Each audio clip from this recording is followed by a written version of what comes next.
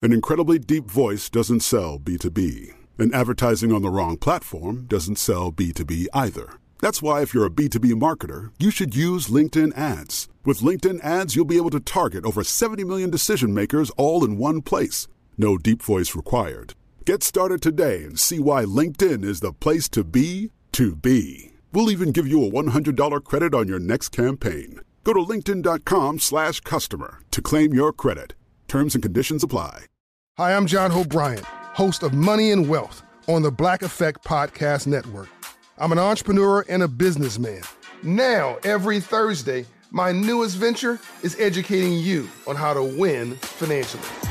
Even better, I'm going to teach it in a way that, well, you can understand. I'm going to meet you where you are and take you where you need to be. We all might have different starting points and end goals, but as long as we have the desire to acquire financial freedom, it can be done. Listen to Money and Wealth with John Hope Bryant every Thursday on the Black Effect Podcast Network, iHeartRadio app, Apple Podcasts, or wherever you get your podcasts. The world is full of magic and wonder, if you know where to look. And I'm obsessed with looking for it. I'm Simon Sinek, and I host a podcast called A Bit of Optimism. Each week, I have a short conversation with someone who inspires me or teaches me something about life, leadership, and other curious things. I hope you'll join me on the journey. Listen to A Bit of Optimism on the iHeartRadio app, Apple Podcasts, or wherever you get your podcasts. We're going to talk about how to make your content stand out when everyone is using AI. It's kind of crazy to think about the amount of people that are producing content, whether you're using tools like Midjourney or ChatGPT. It doesn't matter. Everyone is creating content for any type of platform out there, whether it's social or whether it's text-based content. It's getting endless. Or even songs. Look at the mix-up with AI using, The Weeknd and Drake, right? AI ended up creating a song for both those artists together, although they didn't technically do it, more so the AI fictionally made it and it went viral on TikTok. But everyone's creating content. So how do you stand out when others are using AI to just create content in mass scale? Because whatever you're creating, in many cases, you're going to see Me Too and duplicate versions of it. And if everything is looking the same, what's going to make you stand out and why should someone choose you over the competition? Yeah. So practically, if I think about the companies that stand out, let's say if you look at LinkedIn, the posts that really stand out, at least to me, are, even on Twitter too, is when people share data. And so when people share proprietary data, it's like, hey, here's what we're seeing with our data over here. This is trending upwards. Like a good example of this would be my friend Patrick Campbell. He sold a company called ProfitWell. He would just share a lot of data around retention, around pricing, around churn, and people would really like that stuff. And it would really stand out. And a couple of his threads would go viral on Twitter, for example.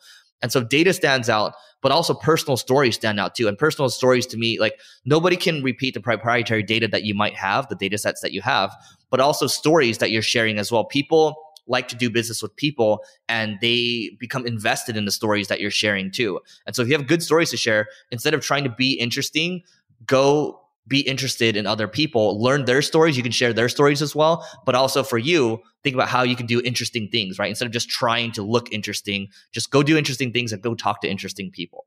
And not just data. I'm a big believer if you can share experiences, that is how you're going to really stand out more than anything else. Because the problem with data, and I'm with Eric on this. I used to create a lot of content with data. What I find is then a lot of other people start using the same data or they end up creating studies with similar data. And I can see AI already doing this in the future. But sharing your own personal experiences, that's going to be hard for AI to replicate. I think that's what makes things unique. And when I say personal experiences, it's the details that make the content stand out. Because when someone's actually been through something, they'll be able to share the details versus someone who hasn't been through it. Great example of this is I was reading an article from a friend, and I won't get into too much detail. They're good now, but they had cancer and they wanted to share their journey. And when they broke down how they fell and everything that they were going through, it was just like, all right, unless someone's actually had cancer, you're not going to be able to get this detailed with the content. And I thought the content was really great. I'm happy for her, in which she's good right now. And hopefully it stays that way forever. But nonetheless, it's those kind of experiences or those kind of details that you put within content that really makes it stand out. Here's the other thing that's kind of related to experiences too. When people make reaction videos on YouTube, for example, they're sharing their experiences to a degree. And so when I think about the YouTuber, he's got a large insurance company. His name is Patrick Bet-David. He has a daily show where he's basically reacting to the news. And those tend to do well because he layers on his experiences in terms of how he grew up, how his worldview is. And so if you can, let's say as an example, I want to make an AI newsletter that basically curates all the other AI newsletters, right? What I can do is I can react to all the biggest news from the week. And so even though I'm curating stuff, I'm adding in my layer of experiences. And that might be helpful to get people to think about things differently. And so when you think, I often talk about the peer groups such as EO or YPO. What tends to happen, let's say if Neil's facing a problem, what usually happens in the group is you're not allowed to share advice, but you're allowed to share experiences. And when you listen to the entire group, they've shared 8 or 10 experiences, you tend to form your own thoughts, then you form your own actions, and then you go take actions on them. Usually people just need a little nudge. They need to think about things a little differently. And by you providing that, that's actually really valuable. Anything else, Neil? Yeah, a few other things. The first thing is, or another point that I want to end up bringing up is, you got to start focusing on content on topics that haven't already been beaten to death. One of the big reasons why a lot of people create content and doesn't stand out, whether it's AI driven or it's non-AI driven, is they're talking about the same thing over and over again. For example, if I create an article on optimizing my meta tags, how many people have already talked about that? But on the flip side, Google just ended up releasing Bard to the public in mass scale, and they give examples of the queries that you can end up getting through Bard or even Google now. If you talk about how to adapt your SEO with Google's new algorithm and their new search results and how they're using AI for that, that's new, unique, interesting. I can share stats and data based on what I'm seeing with some sites. Are they getting more clicks? Are they getting less clicks? Is clicks not changing at all? What percentage of queries do we see this happening with? Like all these kind of things make it super unique and custom where people are like, oh, wow, this is interesting. I haven't read about that before. The second thing that'll allow your content to stand out is how can you end up integrating influencers? So for example, Tucker Carlson got fired from Fox. He's now creating his own show on Twitter. And the video that Eric and I were looking at the other day, I think it was 27 million views. It was something crazy. It was over 20 million views, under 30 million views. So somewhere in that range. Either way, it's a lot. And it's a captivating audience. If you can partner with someone and bring in that personality into your business, that'll also make your content stand out. People love brands. And when I mean brands, I'm not just talking about corporate brands. I'm talking about personal brands. So how do you integrate other well-known people, whether it's Tucker Carlson or Tony Robbins or Gary Vaynerchuk or whoever it may be, or LeBron James? And you may not be able to get these big influencers, but you may be able to get a micro influencer where just someone's just well-known in the space. That can end up driving you more visibility versus just doing what everyone else is doing, just creating the same Me Too regurgitated content. Actually, to close it off on the Tucker Carlson note, so 27 million views on the video and 132 million or something like that on the post itself. So a good amount. And to Neil's point, Patrick Bet-David, the guy I was talking about earlier in this pod, so it's funny how this is all connected.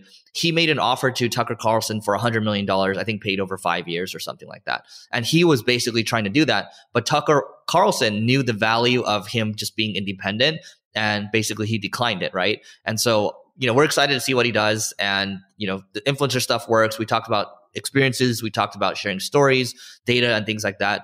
You decide where you want to go with this, but marketing is going to get harder again. And I think that's a good thing. So that is it for today. Please don't forget to rate, review, subscribe, and we'll catch you later. Hi, I'm John Hope Bryant, host of Money and Wealth on the Black Effect Podcast Network. I'm an entrepreneur and a businessman. Now, every Thursday, my newest venture is educating you on how to win financially. Even better, I'm going to teach it in a way that, you can understand. I'm going to meet you where you are and take you where you need to be. We all might have different starting points and end goals, but as long as we have the desire to acquire financial freedom, it can be done. Listen to Money and Wealth with John Hope Bryant every Thursday on the Black Effect Podcast Network, iHeartRadio app, Apple Podcasts, or wherever you get your podcasts. The world is full of magic and wonder, if you know where to look. And I'm obsessed with looking for it. I'm Simon Sinek, and I host a podcast called A Bit of Optimism. Each week, I have a short conversation with someone who inspires me or teaches me something about life, leadership, and other curious things. I hope you'll join me on the journey. Listen to A Bit of Optimism on the iHeartRadio app, Apple Podcasts, or wherever you get your podcasts. Hi there, I'm Bob Pittman, Chairman and CEO of iHeartMedia. I'm excited to announce a new season of my podcast, Math and Magic, Stories from the Frontiers of Marketing. Our guests this season show us big risk can yield big rewards, like Rob Riley, the creative head of one of the world's leading advertising firms. I try to create environments where anybody can say anything without any judgment. Listen to a brand new season of Math and Magic on our very own iHeartRadio app, Apple Podcast, or wherever you get your podcast.